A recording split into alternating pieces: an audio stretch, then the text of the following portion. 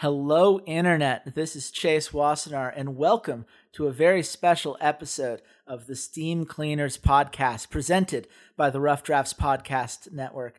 I am your host on this show where we talk about games that we've played over the last 2 weeks. And when I say we, I am, of course, referring to my lovely co-host, Walter C80s Fedchuck. Walter, how you doing, buddy? I am doing very well. As we are recording this, we have had a bunch of snow up here in upstate New York, which makes me the happiest person on the planet. I'm not a skier. I'm not a snowboarder. I just like snow. So even though, let's see, as we're recording, we had a storm, I want to say now like 2 weeks ago. We still have a good, 8 inches of snow on the ground. And a bomb cyclone is about to hit the East Coast and is going to deposit anywhere from 0 to 20 inches on New York City and southern New England. So while that doesn't affect me up here in upstate New York, it's going to make work a living hell. It will make some things a lot more difficult. That is true. I would hope that you would enjoy snow, given that you live in upstate New York. It'd be a real bummer to hate snow in that part of the world. I like snow for like a day. Like a day of snow where I get to look in and it's so pretty. This is great. Love it. Snow just turns to ice too quick. And I, as my sister once said, have the reflexes of a dead cow and coordination to match. And it just doesn't go well with me. I make a fool of myself very quickly. But we're not here to talk about our snow habits and our ability to not injure ourselves while interacting with it. We're here to talk about video games. And last time around, Walter, you talked about Going Under, a satirical send-up of the startup culture and a nice roguelike. And I talked about Danganronpa. And I'm going to still kind of be talking about Danganronpa, but Walter, you played something entirely different. What did you play this last week? Well, I know you said we weren't going to talk about snow anymore, but we're going to talk about snow some more because I played a city building survival video game, Frostpunk, developed and published by 11-Bit Studios, where basically it is an alternative history, kind of steampunky, where basically the Earth has frozen and turned to a giant popsicle, and you are surviving in the Arctic wastes. It's got a lot of Snowpiercer vibes, kind of to like the setting and sort of philosophy around it. But this is a game that came out back in 2018, and it has been on my list of games that I've wanted to play for a very long time. Mainly because of the setting, mainly because of the plot points of sort of being similar to Snowpiercer, and man, I really, really, really wanted to like this game. And I bet if I had a lot more time in my life to dedicate to it and to get really good at it, I would really love this game. But the sort of like 5 hours that I put into it, I really struggled. I kept getting to the same part of the game and the plot and kept failing. And when you only have a limited amount of time to try and play a game and, come up with opinions about it and then discuss it, I'm not going to say I'm a video games journalist or reviewer or anything like that, but sort of doing this project and playing a game that is pretty hard from what I have sort of gleaned from if you look up Frostpunk, one of the first suggestions from Google is, why is Frostpunk so hard? It gives me a newfound kind of respect for those people that have to try and jam games into, 10-hour sessions or whatever so they can write a review once a week. I feel like this was the wrong style of game for sort of this project and for sort of what I have been looking for in sort of the video games I play, because it feels like it's very min-maxy. It is very It is very focused on trying to figure out what the most efficient thing to do is and trying to balance all of these resources. And, the first part of the game is pretty straightforward. You're just balancing, food and wood and steel and fuel. And that's like a very kind of binary sort of balance of like, you need coal. Build more coal production. Like, go mine more coal. It's very straightforward, very simple. And then an event happens in the game where your scouts have gone out to find another potential city that exists. You find out that the city has been devastated and doesn't exist anymore, and they're all dead. And your populace, their hope kind of breaks, and you are given a choice of which path are you going to follow to sort of lead your people through this hopeless situation. And you can either choose order, which is very dictatorial and very like, strength and hope through work and order and structure. And then the other one, which is faith, which is hope through religion and belief and so on and so forth. And I tried both paths. And when that sort of happens, the other mechanic of the game that has existed prior to then, but really sort of starts to get into mode now, is balancing hope and discontent. And between either situation, I just had a really, really hard time figuring out how to balance both of those and picking the right tech and building the right buildings and getting it all to like maintain itself so that it wasn't that I was running out of the like resources. It was that this hope and discontent kept getting out of whack. And I just, once it started falling off the cliff, I just couldn't figure out how to get it back. And I know there's going to be some like optimal way to play the game guide out there on Reddit or on the Steam forums. And to me, that feels like cheating. That doesn't feel like really playing the game if I just go find out how somebody else played it. It's sort of like Monster Prom in that way. It's like, okay, if I have to read a guide for literally everything about the game, why don't I just watch somebody else play it? If you kind of get what I'm saying. Yeah, I will say, I have tried to play Frostpunk before. And I found the tutorial does not cover nearly enough to get you in a position where you feel comfortable with the game's mechanics. I don't feel like it is nearly as thorough as it would need to be to make things a little bit easier. To the extent, to a certain extent, right? We live in a world in which engaging with other fans on forums to get guides, to have, these kinds of interactions and this kind of game outside the game is somewhat encouraged. But when it's required in order to understand a game's mechanics, it gets a little bit less fun, and it is very tough. And to a certain extent, that's like, it's a survival game in that kind of environment, right? Like, of course it would be difficult, but it seems like it's ramped up even from their previous game, This War Is Mine, which is what I know the studio for mostly, which seemed to have at least a little bit more downtime in order to do things and kind of manage your, you weren't planning an entire city, right? You were just trying to keep a few people and had it on that, kind of survivor level. I guess, have you played other sort of like city survival games? Is this a genre that you feel like you have a kind of a comfort in, or do you think that this is a genre that you have a hard time engaging with? I think it's a genre I have very little experience with. I know I have played some of This War of Mine, which is the other sort of game that 11-Bit Studios is really known for.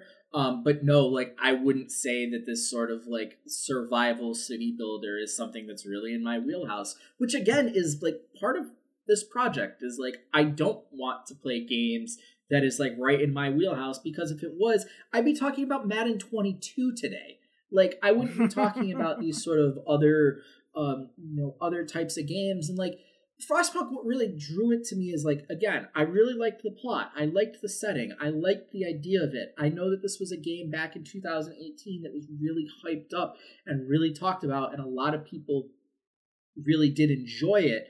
And that's why, like, my opinion on it comes from, like, I don't have the time or the energy to go in and, like, struggle through it for hours and hours on end to pick like the best, most efficient way to play the game. Like the last run that I had, I actually was doing pretty well, but then the like temperature mechanics of the game punished me because I built my hot houses, which are a food mechanic, too far away from the core generator, and I couldn't get them to warm up enough to put anyone in there to make food. So I was like always running out of food, and that would make people discontent. And then all of a sudden I started running out of coal, because then I didn't have enough workers to work in like the coal plant, and I used one of the automatons to try and like keep the coal production going. But then when you run out of coal and you can't run the generator, then the automaton can't. And that I know is like the core thought of the game, and games similar to it, is that it is sitting on this precipice where if it's dominoes, where one thing finally starts to fail, it's going to cause everything to fail. And it is very, very, very difficult to come back from that sort of tipped, that first domino falling without massively like just super investing into something. Like I know at some points probably what I should have done is I should have just built another, like I should have demolished something and built another hothouse closer to the core. That way I could have handled it. I should have taken my second automaton and put it in my other coal mine and not had it harvesting steel. But then I'm going to run into a steel shortage where I'm trying to be building other things, and it's this constant barrage of choices and decisions and balancing all of these different mechanics that I feel like sort of how the game is built is that you eventually can figure out the pattern and sort of know when things are going to happen. Like that last playthrough that I had, I postponed going to that city to find out it was destroyed as long as I possibly could, to try and accelerate myself through the tech tree, to try and get to the point where, because I also know when that happens, then the temperatures start to drop more dramatically over the course of the days as they go, and when the temperature comes up, it doesn't come back up nearly as hot, because that's like the end of sort of like the tutorial round of your run. Is like, cool, now you're going to get into everything. We open up the faith or order choice and those laws, and everything starts to progress from there. So I tried to push that choice off as long as possible to set myself up for success, but I expanded too much, and now I had way too much coal consumption, that then by the time I realized, like, hey, I got to shut off all this extraneous stuff that's not contributing to anything right now, it was already too late, and the dominoes had tipped 20 minutes prior, and I just didn't know it. And I am also someone who tends to stay away from games that I know are difficult, period, because I don't have a lot of patience. I don't like Dark Souls.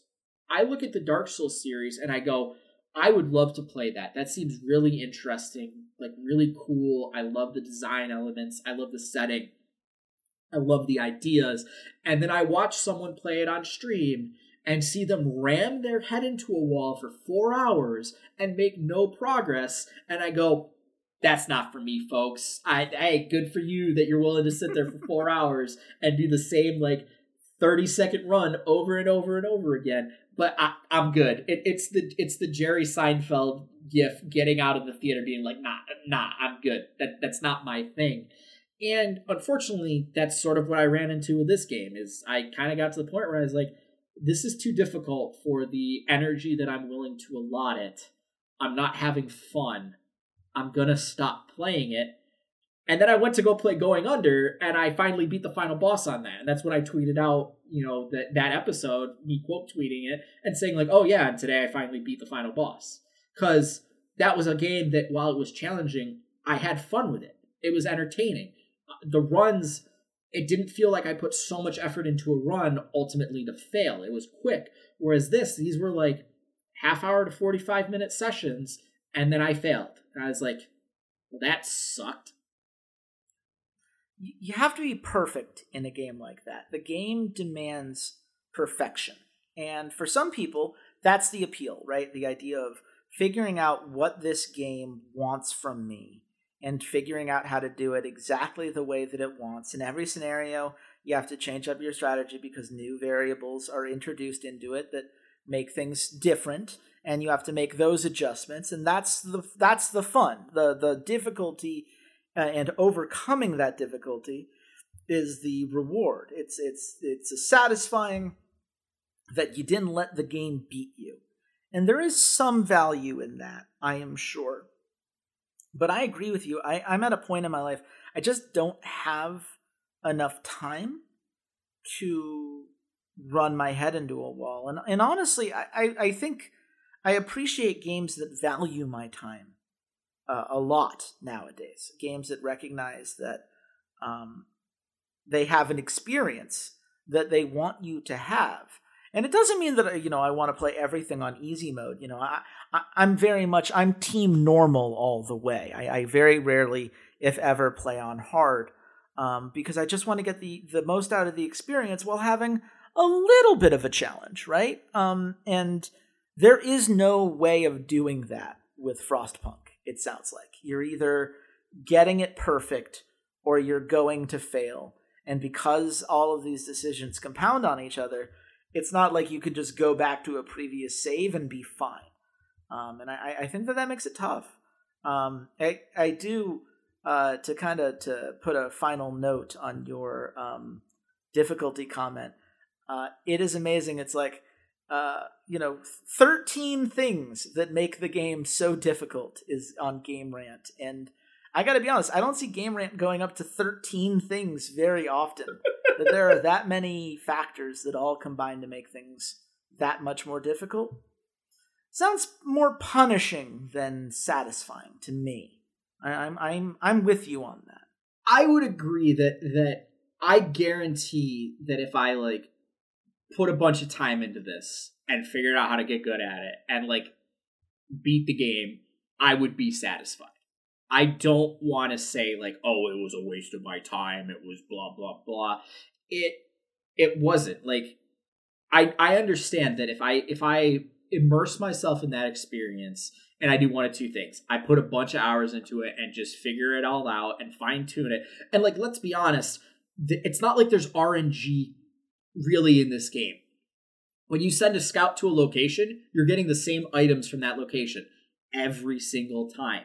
When you go to this particular city, that's when the Faith Order choice happens. Or one run I didn't realize I was hadn't built the scout yet, and then one survivor came from that city. But again, that was 15 minutes into the run, and it caught me off guard, and I wasn't realizing that was my objective that I had to do. So it's very consistent in sort of what it's giving you to work with, but it's that perfection inside of it.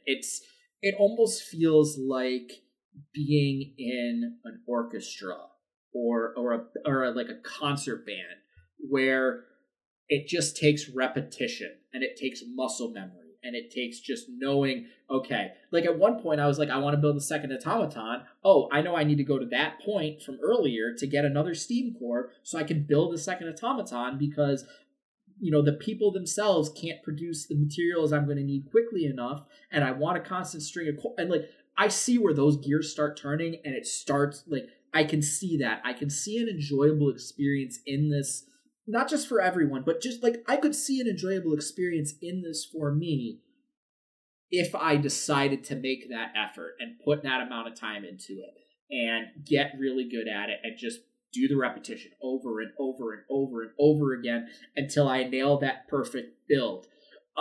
I'm not a StarCraft player, so that's like never gonna happen with me because I'll always forget something. And when I did play StarCraft, I wasn't a like, okay, we're gonna do this very standard build thing. It was like, nah, I'm gonna go build a hatchery on your first expansion because lols, I'm a Zerg player.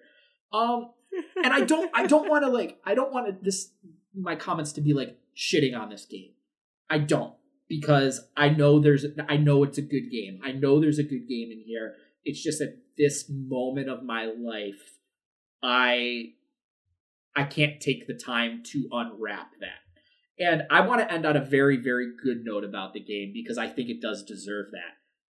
The soundtrack for this game fucking bangs.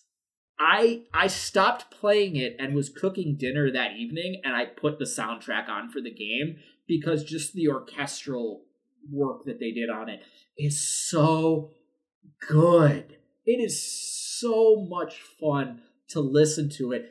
Like, when I first started playing, booted up the game, I sat in the main menu for like 5 minutes just listening to the song because I was like, oh yeah, that's really good. Like, oh yeah. And I am a type of person that I have gotten kind of sucked into certain game soundtracks. I bring up my favorite Assassin's Creed game, Rogue. Assassin's Creed Rogue has like an awesome main theme song that I love very, very much.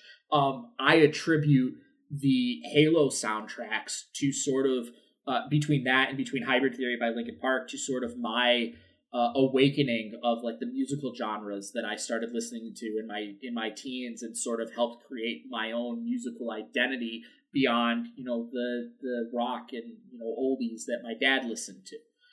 So this soundtrack is really, really good. And if you decide you don't want to play the game because you don't like frustration or you don't have the time that you want to invest into it, I would absolutely look up the soundtrack and just give it a listen to because it is awesome. The production values sound great. It sounds like, for people who like that sort of thing, it seems like the sort of thing that they will like. Absolutely. And if you like that sort of thing and you like Frostpunk, they announced back in August, 2021, that they're doing a Frostpunk 2. And I'm like, hey, maybe by then, by the time the second one comes out, I'll have the time and the energy to actually really give this the once over that it really deserves, and not just like 4 hours on a Monday. I thought I'd really been like, I'm gonna play 4 hours on Monday, 4 hours on Tuesday, and we'll talk about this on Thursday when we record. And just on Tuesday, I didn't want to play it. I just didn't want to. So hopefully one day I'll really have the mindset to be able to give this what it deserves. But Chase, speaking about what people deserve, how is Danganronpa going? Oh man, it's so funny to say what they deserve when you're talking about a series that is all about throwing their main characters into ultimate despair. Because I did play Danganronpa 2 Goodbye Despair. Spoiler alert, despair does not go away. It's not that goodbye is meant very sarcastically, because that's the kind of game that we're playing here.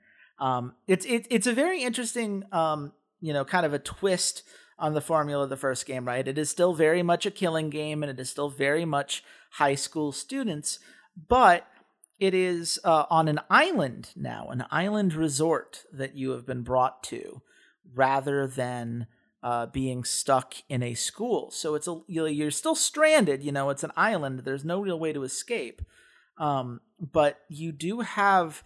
It's a much more colorful atmosphere, and it gives room for like every individual island has its own theme to it. So like there's one island that's kind of your classic tourist stuff, right? There's a music bar, there's a hotel, there's a hospital, all the things that you would expect for like, a city to run.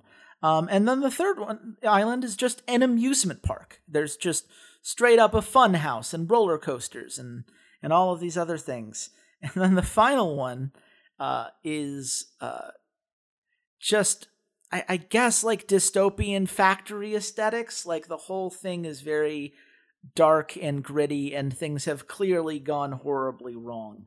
And kind of as you go through each chapter, you unlock a new island, more things to explore. Bim, bam, boom. For people who might remember last time around, this is a game in which you are trying to solve these mysteries because, of course, the Monokuma, a demonic teddy bear whose identity I am not really going into because I don't want to spoil the first game, since I think that that's the entry point that people would want to go into. But Monokuma is, of course, back, and the killing game rules are the same. To get off of the island and get to rejoin everybody, you need to successfully kill someone without getting caught. But the key is that now that there's been a first game, this game really evolves on that. All of the cases are substantially longer and substantially more nuanced. Like the first case, the tutorial case, has a halfway breakpoint because there's so much to unpack and so many clues to go over. There's a lot of nuance to it. And the mechanics they've added to those class trials are really engaging. During the nonstop debates, I mentioned last time that you have to shoot incorrect statements with the right evidence from your truth gun. But now you can also agree with someone. You shoot a consent bullet to say that there's evidence that backs up the thing that they just said. And you have to decide based on the situation which one of those things that you should be engaging with. The Hangman's Gambit has been changed up. It's now worse. It's the one thing about the game that is worse than the original. It has these letters kind of flying across the screen, and you have to combine two of the same letter together and then shoot it in order to add it to the word. It just ramps up the difficulty and the speed at which you have to move for not a lot of value. But the panic talk action, which is now what they call the bullet time battles, are substantially better. You have much more room to kind of hit the notes, in this kind of rhythm game of breaking someone down when they're unwilling to listen to reason.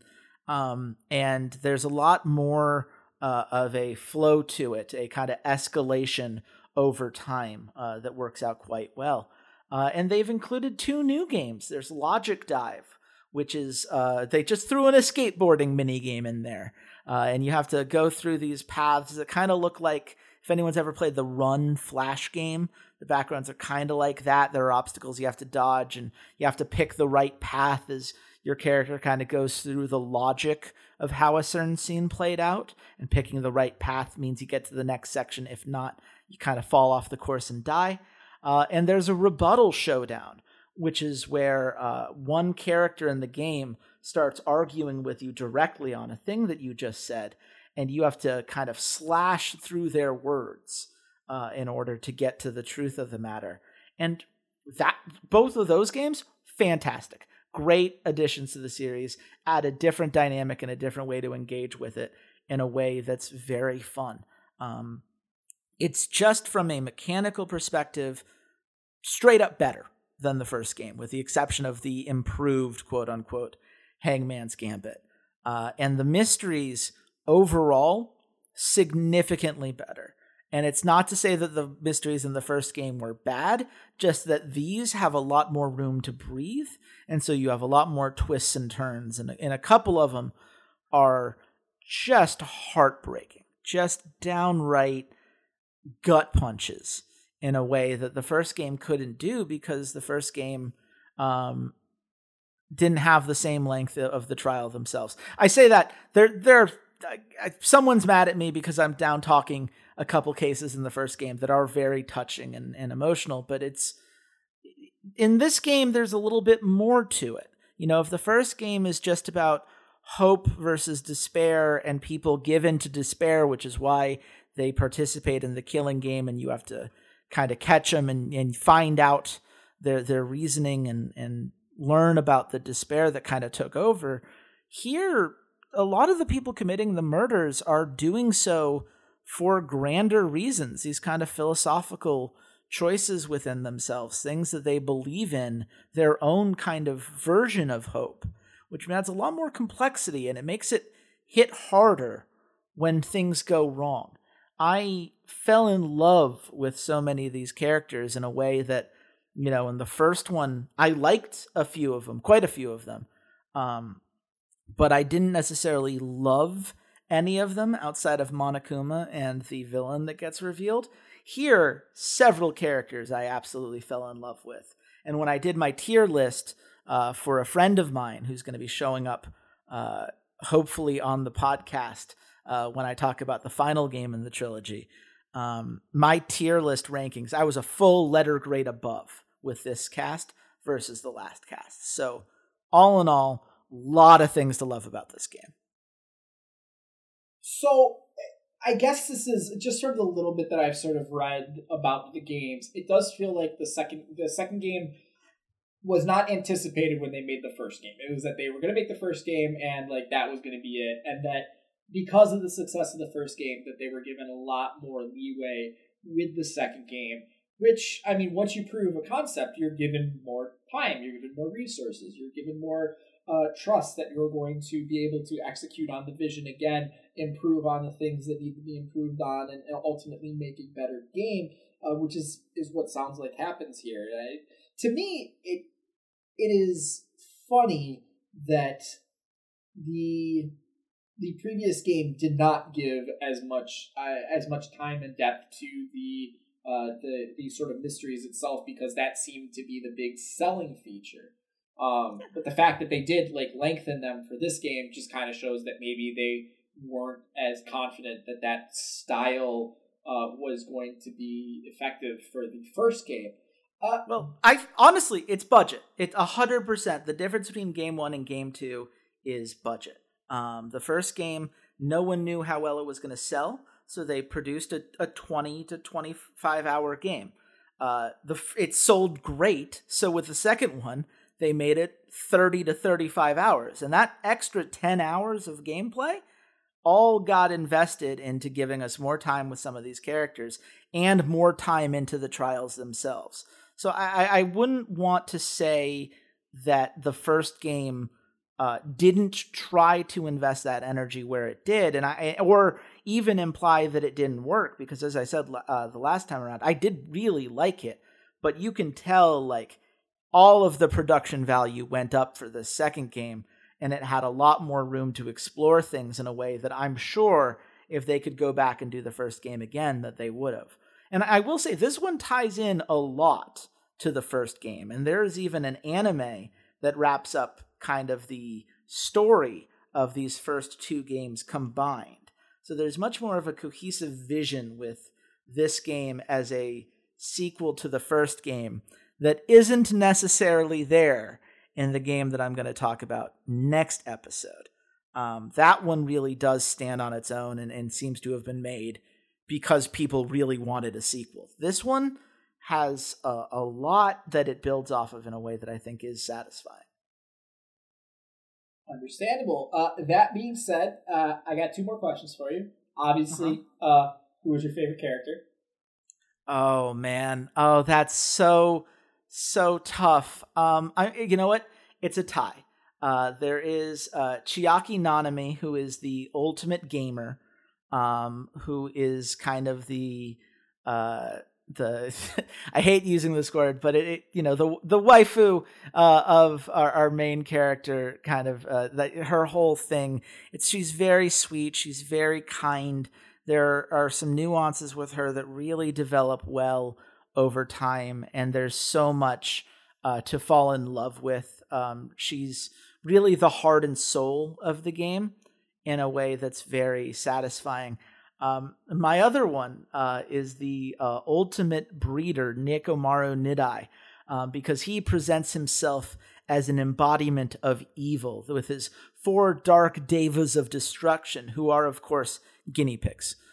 He has 4 guinea pigs that he loves very much, and it's wonderful. He is everything he says is grandiose and over the top and ridiculous.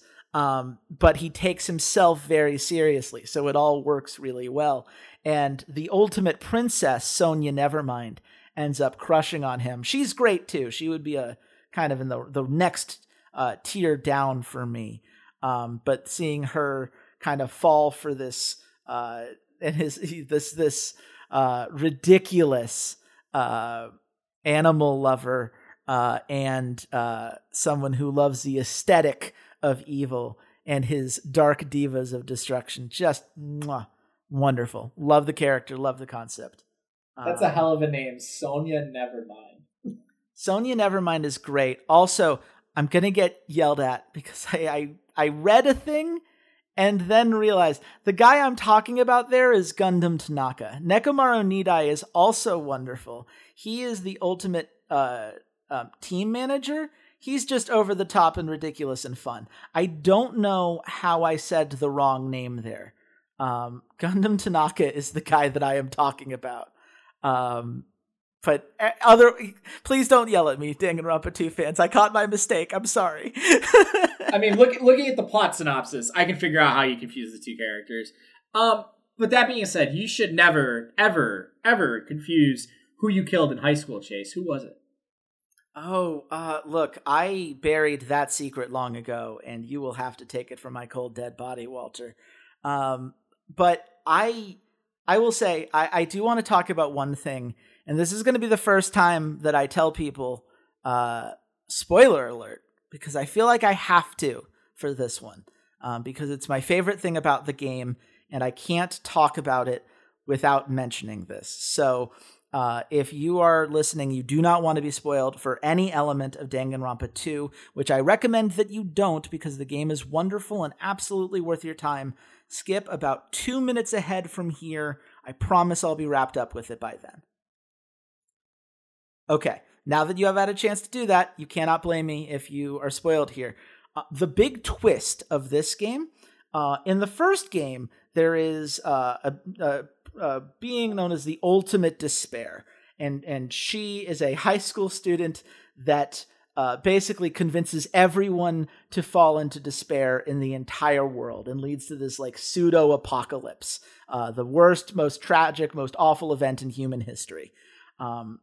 And she has the seeds of despair, which are kind of her underlings, that are making all of this happen and carry out her bidding after her death. And it turns out that all of the characters that you've gotten to know and love on the island are the remnants of despair. They are the evil people that got corrupted by this ultimate despair, and as a result, became these villains that helped destroy the entire world. And this whole world that they're playing in is a simulation that is meant to try to bring their memories back to before they got brainwashed and before they came these villains. So people like Gundam Tanaka make a lot more sense when you see like, oh yeah, he's totally someone that could be convinced to be a villain if you broke him the wrong way. All of the characters are like that. And to me, it makes a more interesting cast because it means that every character can have a bit more of a bite to them. You know, they're all people who have the capacity for great things and have the capacity for evil, and the game gets to explore that theme in a way that's really, really well done. I'm not going to say anything else because this is the 2-minute mark, and I promised people no more spoilers from this point forward. You have successfully emerged from the spoiler zone. God, I love this game, man. It's so good. So good. Vader is Luke's father. Oh man, Snape killed Dumbledore too, right? I'm pretty sure. How many others can we fit in there? I see dead people. He's dead all along. Okay, yeah, that's good. Other spoilers. Neo doesn't die at the end of Matrix 3. It turns out there's a whole fourth film. He makes it through. I'm on the you spot. may have heard about it. I'm on the spot here. Well, you've talked to me kind of out, inside baseball, outside the podcast about these games, and it seems you're really enjoying them, and I'm happy for you. It does seem like, again, like as I said in the first one, like I don't have a lot of experience with the games. Like personally, I've never played them and probably wouldn't.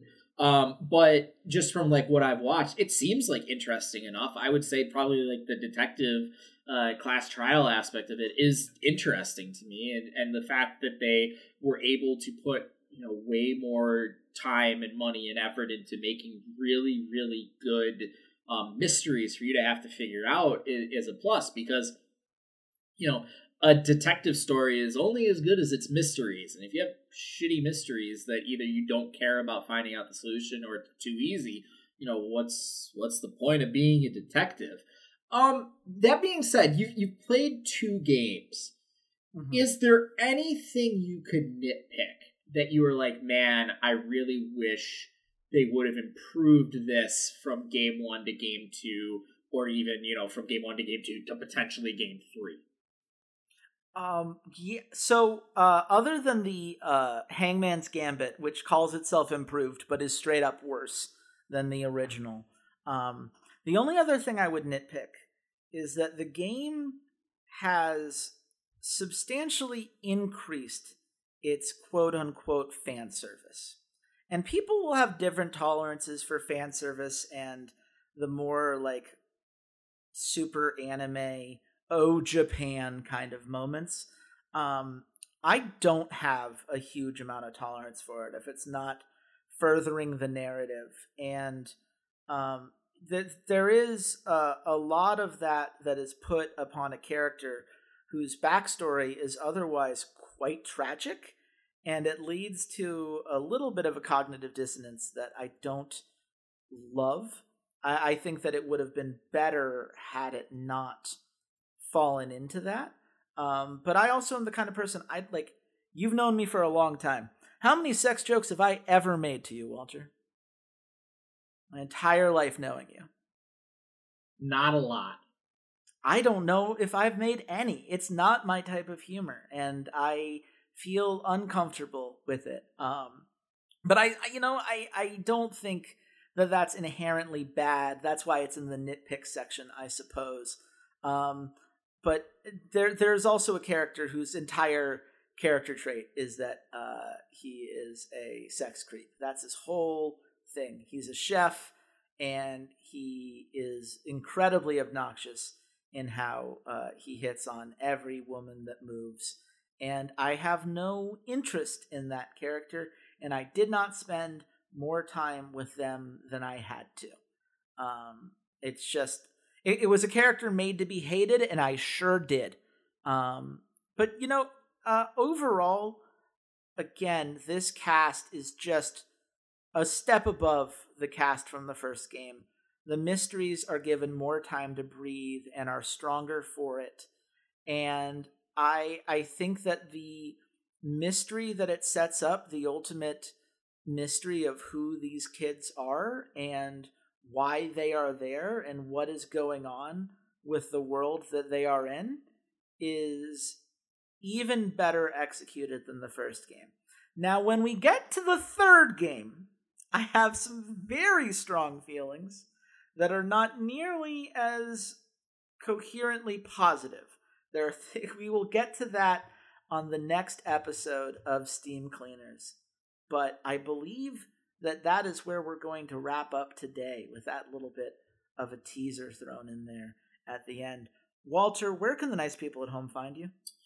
You guys can find me at C80s_LOL, where I give out interesting facts like Danganronpa 2 sold 69,000 copies during its first week on sale in Japan. Nice. It sure did. That is a very nice fun fact. And you can follow me for less fun facts, to be quite honest, knowing what my feed looks like. But you can follow me all the same at Chase Wassenaar on Twitter. You can follow the podcast at Rough Drafts Pod. That is the home for all of the shows that we do on the Rough Drafts Podcast Network, which include, of course, this Final Cut, which is the movie podcast that Walter takes the hosting reins for. That's been a lot of fun to do. An upcoming wrestling project, Narrative Enhancements, that we're very excited to debut sometime in February, theoretically. And the return of K-Pop Shenanigans, which, not a show that is for everybody, but if you've been looking for more K-pop and you want to talk about it with some friends that have listened to way too much of it, that is a show for you. So, hopefully you find all of this enjoyable and something to look forward to. But if you don't worry. We've got individual feeds for each of our shows, so you can pick just what you want for yourself. Because we're helpers here. We want to give the people what they want. Isn't that what we used to steal all the time from the Bill Simmons and Jalen Rose? Absolutely. Absolutely. We got to give the people what they want. And yeah, we're helpers. We're not, high school classmate killers. Chase. We are Look, man, if you're gonna wish you stopped asking me these questions if you keep this line of questioning up. That's all I have to say about that. Until next time, goodbye, Internet.